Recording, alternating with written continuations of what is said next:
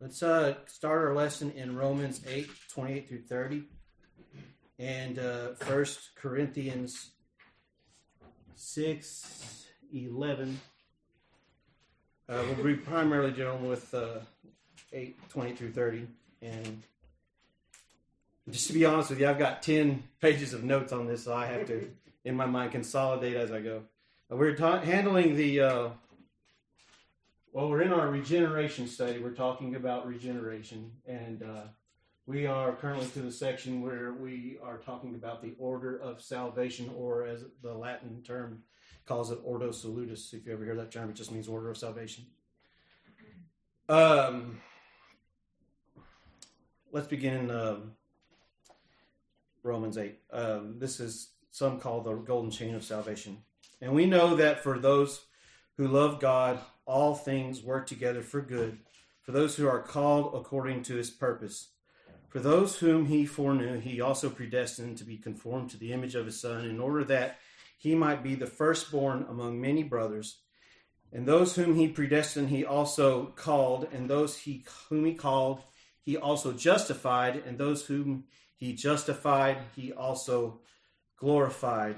1 Corinthians 6 and 11 says, and such were some of you, but you were washed, you were sanctified, you were justified in the name of the Lord Jesus Christ, and by the Spirit of our God. All right. So in our discussion on the idea of regeneration thus far, we've mainly dealt with the creation of the world. We've dealt with sin and its origins.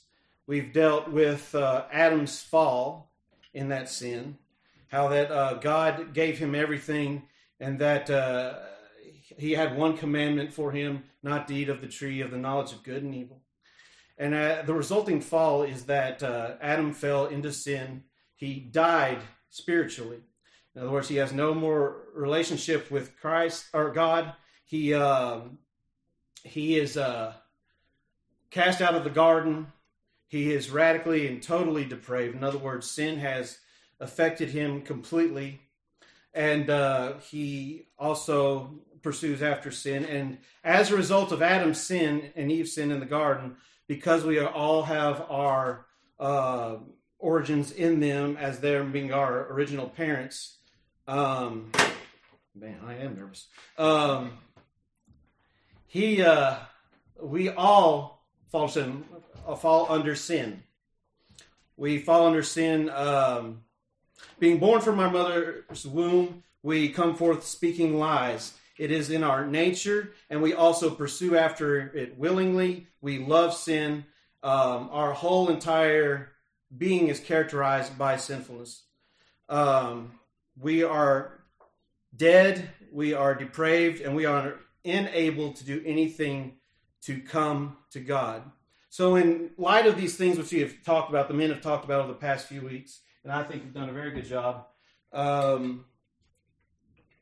we are looking at how we are saved and the process of the things that God does in saving us.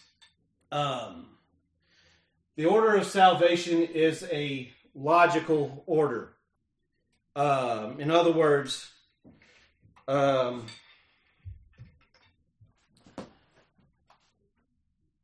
God, when he sets about to save a man or woman, he has a certain process by which he does these things. Sometimes we make the mistake of it being, the idea of it being temporal, as if God does one thing, then does things much later in time, then down the line he does something else at a later time. We can get kind of hung up on that. It's more about the logic of the way things happen, because if you've been saved by the grace of God, you know, like me, it felt very instantaneous when it happened, right? And there may be some timeline there, but I know that when I was saved, I heard the gospel preached to me, and for a while I struggled with the reality of whether I was a good child or not. Then one night when I was a kid, I felt that weight crush me. And then somewhere in the process of praying in my parents' floor, God did all of this right here. And it would be very easy for me to get hung up on the experiential side of the matter, and negate the fact that in God's saving me, all of these things happened. So in Romans 28:30, it says that we know for that those who love God, all things work together for good, for those who are called according to his purpose. For those whom he foreknew, he also predestined to be conformed to the image of his Son. Election, the first thing in the Ordo Salutis, or order of salvation, is an act of God before creation in which God chooses people to be saved, not on account of any foreseen merit in them, but only because of his sovereign good pleasure. God, before the foundation of the world, chooses men and women to salvation, doesn't he?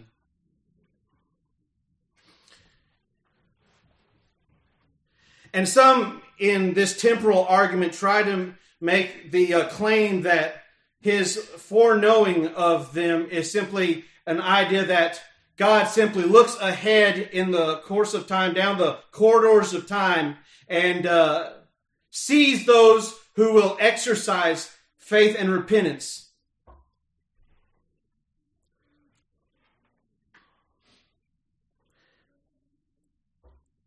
I think because God is eternal, that can't be the case, because if God simply looks ahead in the time, I think because God is eternal, he exists differently in space and time and outside of time compared to us, that his whole reality is different. If that were the case, then he would somehow be subservient to the very thing which he constructed. So it's an intimate knowing. He foreknows us.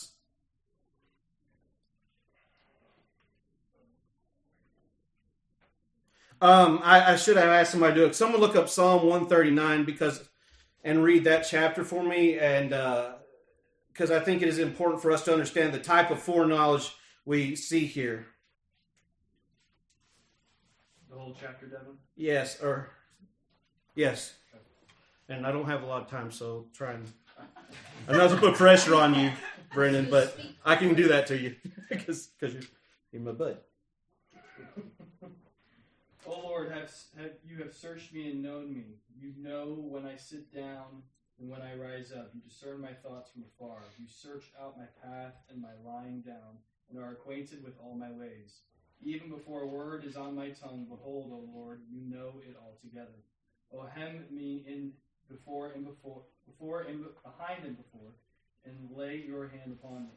Such knowledge is too wonderful for me. It is high, I cannot attain it. Where shall I go from your spirit?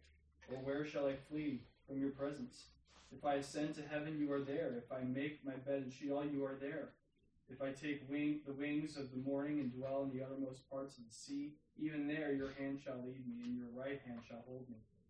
If I say, surely the darkness shall cover me, and the light about me be night, even the darkness is not dark to you. The night is bright as the day. Your darkness is as light with you. For you formed my inward parts. You knitted me together in my mother's womb. I praise you, for I am fearfully and wonderfully made. Wonderful are your works. My soul knows it very well. My frame was not hidden from you when I was being made in secret, intrinsically,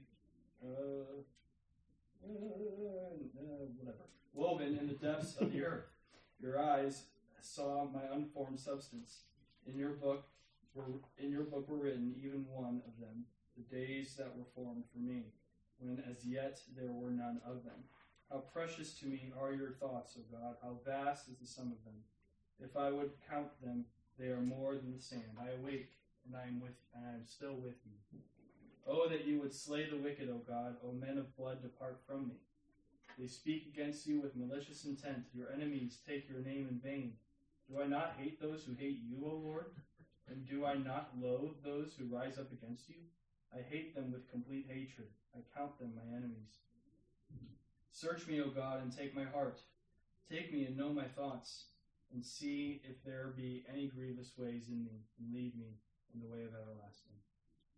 All right, so I read all that to say that God's foreknowledge of us is not one of merely knowing the identity of an individual ahead in time as an abstract person who will exercise faith in and of themselves in Christ. That's not what we're talking about here. What we're talking about is that God knows us intimately as individuals before we are created, when we are being sown in our mother's womb, and when we are born into this world. He knows every hair on your head, knows exactly who you are, and knows you intimately.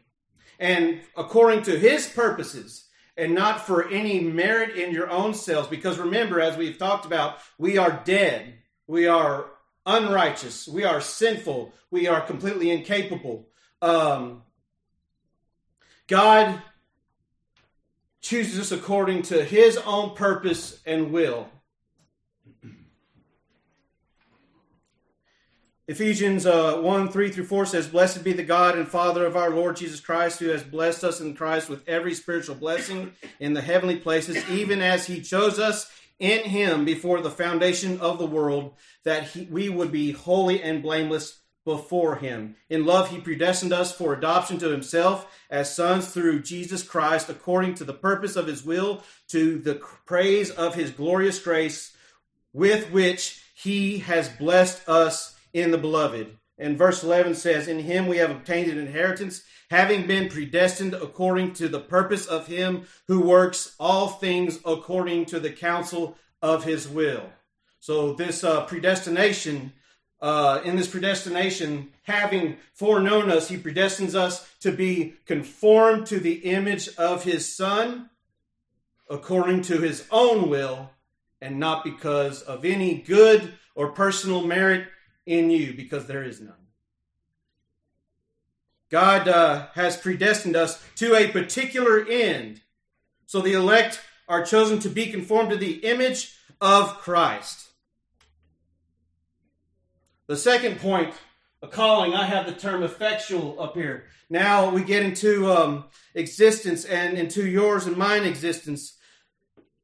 Some take this calling and lead heavily into the gospel call from the preached word of Jesus Christ, which is part of it, right? There's an external calling when we preach the word of God, and the Bible tells us that faith comes by hearing, and hearing by the word of God. God uses the means of the proclaimed word of God, the preaching of the word of God, in order to spread the message to those that are his elect, so that they might be saved in the here and now. But the Bible also says that in John 6:44, "No one can come to me unless the Father who sent me draw him, and I will raise him up at the last day." So, in spite of this outward call and this preaching, there still has to be an internal drawing that you and I cannot affect in the hearts of men. I preached for a long time in a different Baptist denomination, and I put so much weight in myself at the beginning of that ministry that if I didn't exert a certain amount of energy, if I didn't preach in a certain way that pleaded with people, and if I didn't pour every bit of my emotion into it, if I didn't strain and cry over it, then people wouldn't come to Christ. So, and while it is true that how will they come if they don't hear the gospel, there was a wrongful emphasis on me as an individual, as a preacher. But there is rest in knowing and comfort in knowing that if I preach the gospel, if we preach the gospel well, then it is God who will do the saving work in a man or woman's heart. God draws men and women unto him.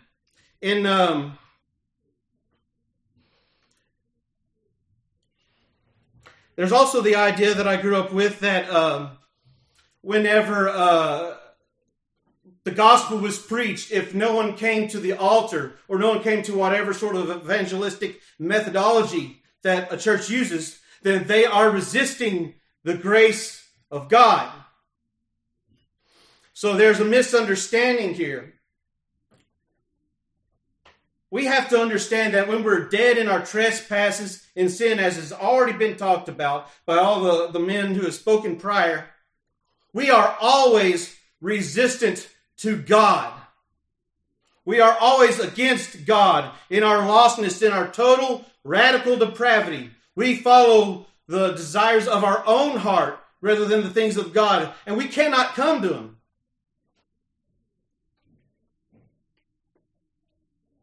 But when God means to save an individual, okay, I didn't need that. When God means to save an individual and so apply His grace to the heart of a lost individual, He draws them unto Himself and applies that grace, and He does so perfectly every time.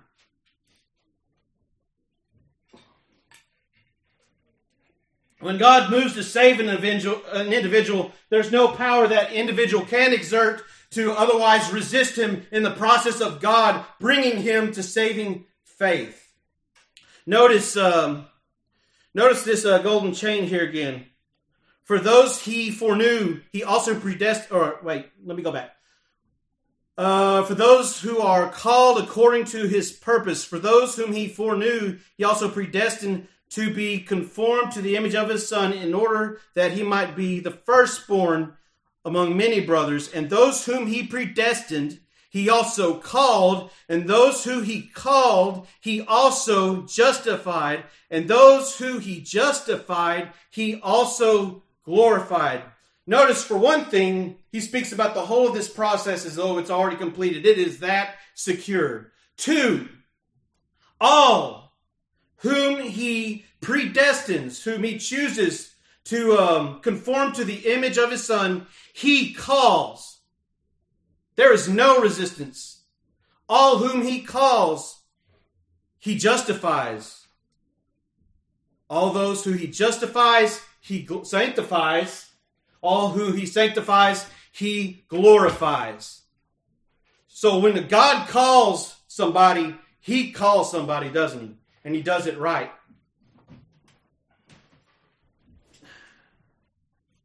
So God's calling is an effectual calling, or an effective calling. When He calls,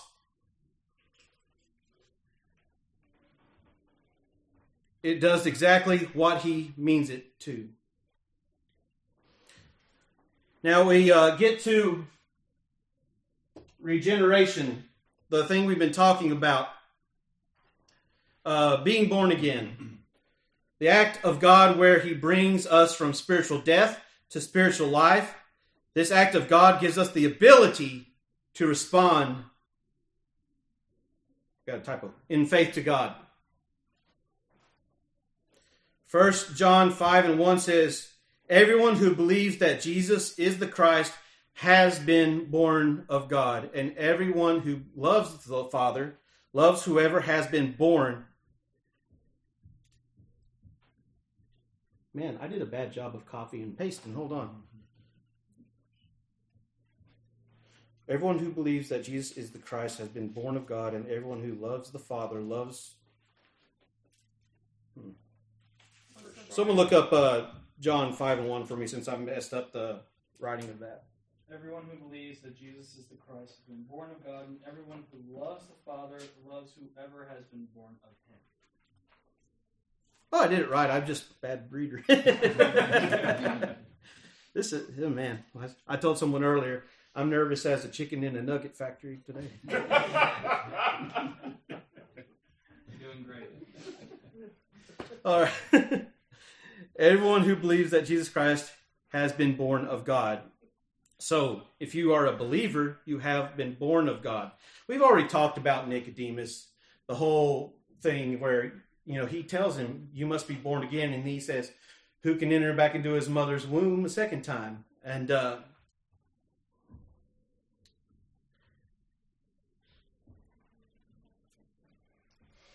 we think about Lazarus in that effect. Oh, man. Lazarus, when Jesus had already known that Lazarus was dead, and Jesus calls Lazarus forth. First of all, I don't believe for a second that Lazarus was just a little bit alive, clawing to the front of the cave. I believe he was dead, and his people said, he probably stinks by now. That's how we are.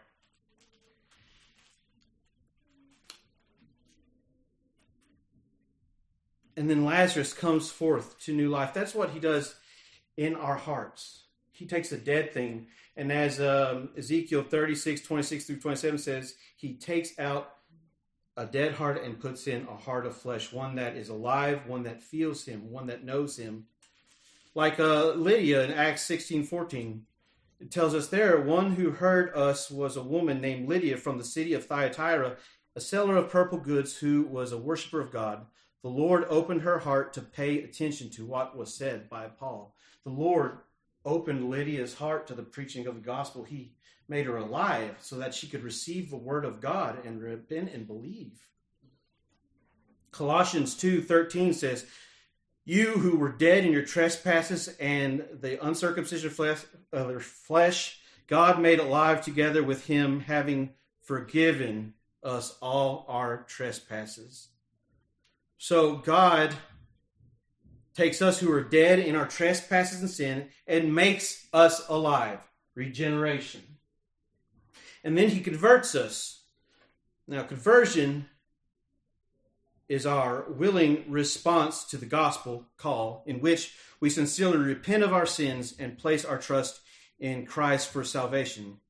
Faith, trust or dependence on God based on the fact that we take him at his word and believe what he said. Saving faith is trust in Jesus Christ as a living person for forgiveness of sins and for eternal life with God. Repentance, a heartfelt sorrow for sin, a renouncing of it, and the sincere commitment to forsake it and walk in obedience to Christ. So, Romans 10:17, as we've already mentioned, says faith comes from hearing and hearing from the word of God. Then Ephesians 2:8 through 10 says, for by grace you have been saved through faith, and that is not your own doing. It is the gift of God, not a result of works, so that no one may boast. For we are his workmanship, created in Christ Jesus for good works, which God prepared beforehand that we should walk in them. So, having been regenerated, God does a work in us where he changes our will, our want to, from one who pursues after sin, who pursues after evil, to one that desires Christ. And this is all of God as well, because it is by grace, undeserved favor through faith. A former pastor of mine, I've told it in here before, used to like to parse those two up and say that the grace is the part that God does, and the faith is the part that you do. And yes, we exercise faith, but in his emphasis, it was that the idea that faith up here must precede regeneration. But the problem with that idea is that faith preceding regeneration is a work and is impossible. It is a hopeless gospel to say that a man must exercise a faith when he's already been told in the Bible that he is completely incapable of doing so. But God makes us alive. Through his undeserved favor, he gives us faith. After that, he makes us alive so that we can exercise said faith with the help of the Holy Spirit so that we repent and believe on what the Bible says of Christ, on Jesus Christ, for the remission of our sins. Gifted faith is the creative act of God. The whole point of regeneration is the change of the will by God so that we respond willingly to God in faith and repentance. That's Sproul. He says it better than I do. In the moment we place our trust in Jesus Christ, all our sins, past, present, and future, are forgiven. I used to struggle with that too. That's an aside, but you get saved and you think you got so much, but then you must take over from there. and do the very best that you can so God stays pleased with you. As we'll see in a moment, it's not based in anything I do that God is pleased with me. We are justified. We receive justification. After that, we are converted, that we have repented and believed. Justification is an instantaneous legal act of God in which he, 1, thinks of our sins as forgiven and Christ's righteousness as belonging to us, and 2, declares us to be righteous in his sight. Now here's a thing that blew my mind at first, that in spite of everything we said, we are justified somehow by good works. But the caveat there is it's not our works, is it?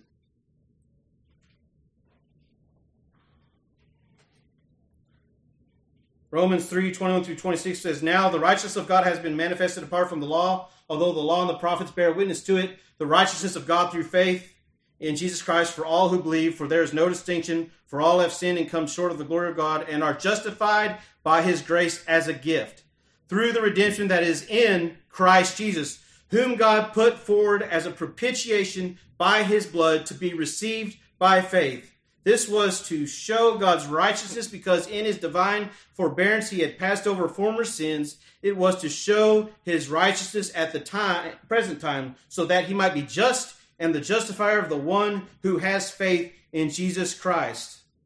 Our redemption is in Jesus Christ, and he is a propitiation for us by blood. For years in the Old Testament, they used to sacrifice animals as a symbol of what was to come, whether they fully understood it or not. They go in there and sacrifice a spotless animal, a lamb, and place their hands upon it. The blood would be drained, and the high priest would go in there and pray for the sins of Israel. That pointed to what Christ did. And in order to make himself a perfect sacrifice, the second Adam did what the first could not. He lived this life and obeyed perfectly all of the law. He was perfect from the time he was a child, blameless all the way up till his crucifixion. There he died. He was crucified by wicked men. And all of us are responsible for that because we are all sinners.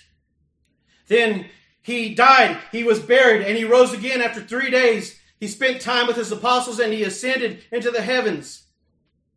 And I'm going to say a little bit more about that in a minute. Hopefully, I'm going to have to try and really manage my time. But he was perfect, a perfectly obedient son to his Father. Then God saw that sacrifice, poured his wrath upon Jesus Christ, and Jesus received the punishment that his elect deserved. And in turn, we have that blood placed upon us, that when God looks upon your heart and my heart, those that are saved, he sees not anything that we have done, but the righteousness of his dear Son. And he gives us the Holy Spirit in earnest.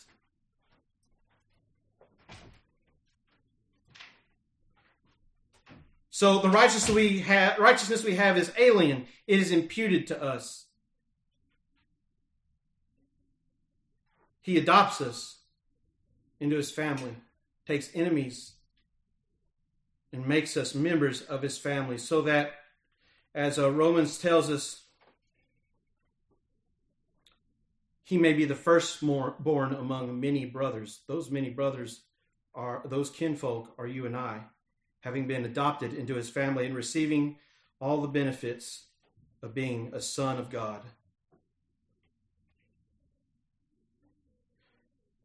First, Ephesians 1:5-6 says, "In love he predestined us for adoption to himself as sons through Jesus Christ, according to the purpose of his will, to the praise of his glorious grace, with which he has blessed us in the beloved."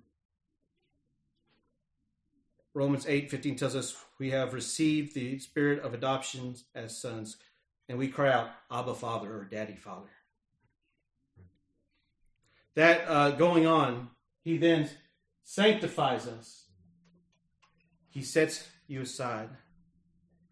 and thus begins this lifelong process through which the old habit of sin, or indwelling sin, is progressively weakened, and the new nature given by virtue of regeneration is progressively strengthened. Now, when we talk about progressive sanctification, we have to take care to understand that some interpret the idea of progression as always getting better, and it doesn't always feel like that, does it? Often, our life looks more like, I'm probably not the first to ever do this. Then way up here, then way down, then way up.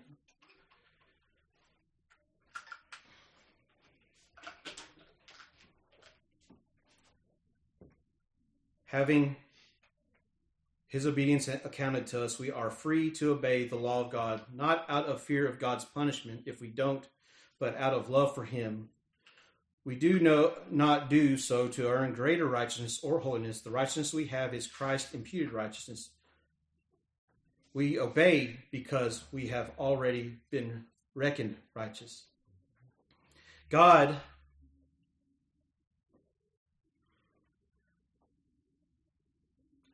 His Holy Spirit indwells us.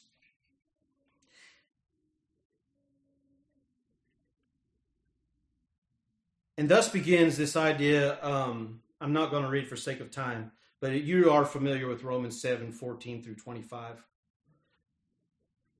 Paul there is talking about his experience. He says, in a nutshell, I want to do good, but when I try to do good, evil is present with me. Though we have Christ's imputed righteousness, we're not yet fully saved. We are regenerated. We've been gifted all these things instantaneously, but then begins this lifelong warfare in our hearts between the new man, what God has placed there, and the old man, so that he describes a struggle that goes on in our hearts. And people get so caught up in the struggle sometimes that they wonder, are they really saved? Am I really saved? Yet the care for the Word of God, the love for God is there. And there's this warfare. And if I could sum it up real quickly, I would say that warfare that goes on in your heart, if it is there, is a proof of your savedness, of your regenerateness. Romans 6:6, we know that our old self was crucified with him in order that the body of sin might be brought to nothing, so that we would no longer be enslaved to sin. So we struggle with sin, but we are no longer enslaved to it. God places this desire in our heart to pursue the things of God. And this comfort here says, Philippians 2:12 through 13, therefore, my beloved, as you have always obeyed, so now, not only as in my presence, but much more in my absence, work out your own salvation with fear and trembling, for it is God who works in you both to will and to work for his good pleasure. So, he encourages us to continue obeying. And he tells us to work out our own salvation with fear and trembling. This means that we are to engage ourselves in the things that accompany our salvation. We are to employ ourselves in pursuing Christ. And understand that as you go through this life, you are not doing it alone, but it is God in you, working in you, to have the desire, the want to, and giving you the ability to do his good pleasure. We are free to serve God. The power of sin is broken so that sanctification and transformation can necessarily begin. The habit of sin will remain with us until we die or our Lord returns. God has begun the work of sanctification and he will complete it. Our sanctification, as much as anything, depends on God. Yes, there are people who talk about it being synergistic and all the stuff that God works and man works, but ultimately, however you want to parse that out, it's all of God as much as anything else. And so, going forward, I've got 15 minutes. We persevere. John 10:27 through 29. My sheep hear my voice, and I know them, and they follow me. I give them eternal life, and they will never perish, and no one will snatch them out of my hand. My Father who has given them to me is greater than all, and no one is able to snatch them out of the Father's hand. Quick side note, whenever I was ordained in our process at my old church, rather than it being a elder thing, though an elder may help you, you ultimately study to be ordained, and then you are set in a chair in front of an entire congregation. I think mine was 200-something people. And the one question I missed was not because I didn't know it, but because up to that point I had so thoroughly answered, and so my interrogator, Jerry, had threw out a scripture memorization question that I wasn't ready for. He said, name me a verse of scripture that talks about our perseverance. And I had been so theological in my answers that I forgot to just memorize scripture thoroughly. And so he got a gotcha on me. I was up there going, But it was this verse. We persevere. And Ephesians 1:13-14 says, we are sealed with the promised Holy Spirit, who is the guarantee of our inheritance until we acquire possession of it. So we are given the spirit and earnest of our future hope. And we've talked about that before. I won't have time to get into that. And God gives us eternal life. And he says, no one, absolutely no one, can snatch my sheep out of my hand. And then I've already talked about Philippians 1:6. Perseverance is the doctrine that those who are truly born again will be kept by God's power and will persevere as Christians until the end of their lives, and that only those who persevere until the end have been truly born again. So, I'm not going to read these next two verses, but I'll mention some things. We don't really have a way of fully seeing the inside of the person, right? And sometimes we're surprised when people leave the faith and never come back, and it turns out they're apostate. But all those that are truly saved cannot be plucked from God. In other words, up to this point, if we've proved anything, I hope, it's that in Christ, in God, your salvation from beginning to end, as we're fixing to see, is completely secure in him. No matter how well you perform one day versus the next, how emotionally up you may be how down you might be another, how hard life might be, how good life might be. If God has saved you, you are 100% secure in him, because our God is perfect, isn't he? So, in spite of all these things, here's one more thing. Jesus Christ is up in heaven, interceding on your behalf even now. I've got 12 minutes. So, the Spirit intercedes for us with groanings that cannot be uttered. Jesus Christ, when he died, he resurrected. After a time, he ascended into glory, bodily, into the Holy of Holies. You remember back when he was crucified, the veil of the temple was rent in two pieces. Well, you know how Hebrews talks about Jesus Christ as our great high priest, as well as a prophet and a king. He is up there even now, being the sacrifice and the high priest simultaneously, continuously praying for you, bridging the gap between Devin's shoulders, between all of y'all, and God, the Father, praying for us, keeping us preserved. Moving on. Because of sin, we still have the body of this death, and we have to exist with that. We have warfare, though we are preserved. Eventually, this body wears out, and we die. But then, glorification.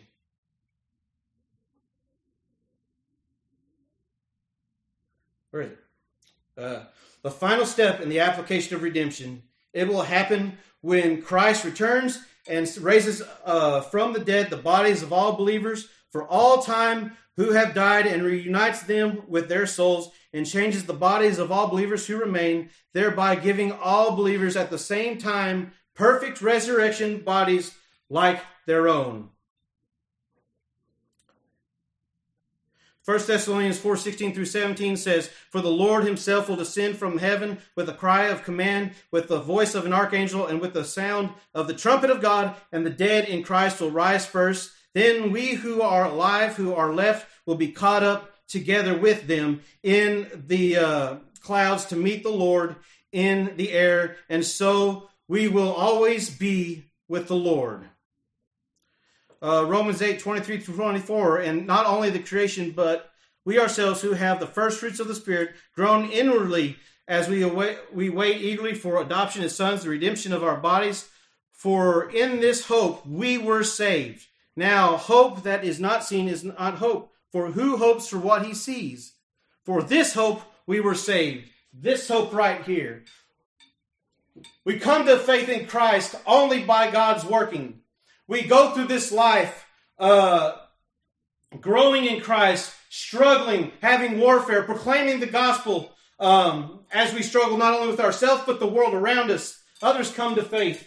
God keeps us, perseveres us, and we have this hope that we will get to experience the full reality of being in the family of God when we are glorified and are with God in heaven forevermore, in a new heaven, in a new earth, where righteousness dwells.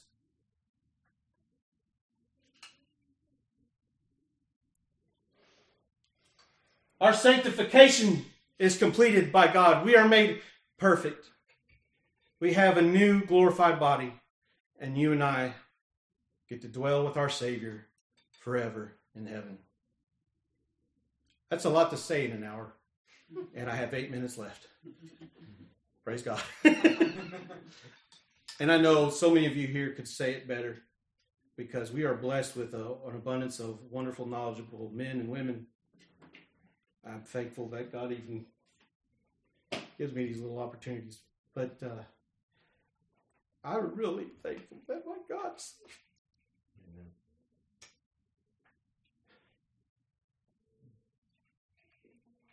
I didn't know any of this for a long time, yet in His graciousness, He looked down in spite of all that and saved me, and I'm worthless apart from God.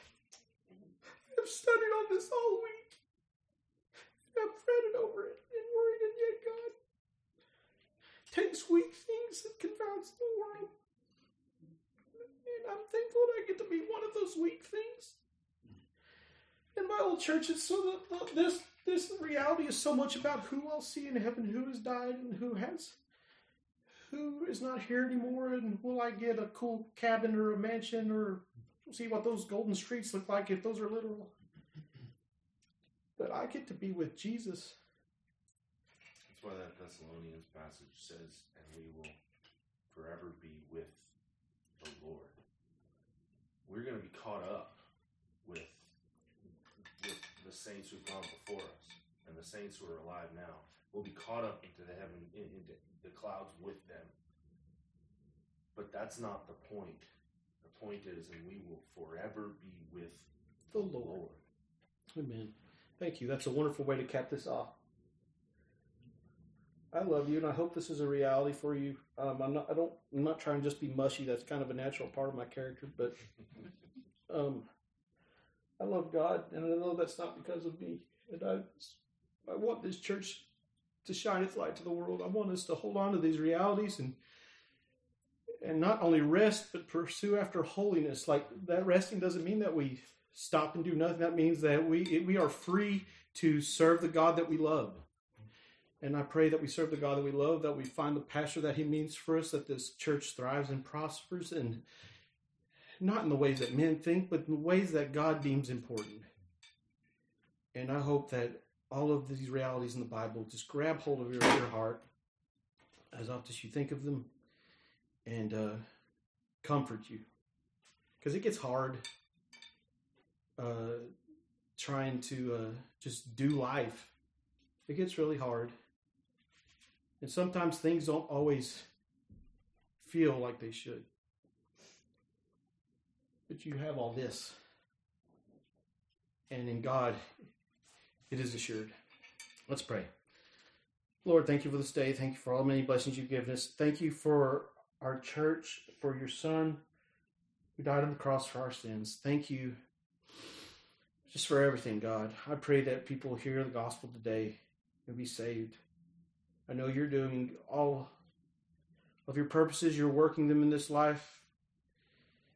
We just have to obey and trust in you. All these things we ask in your name. Amen. Amen.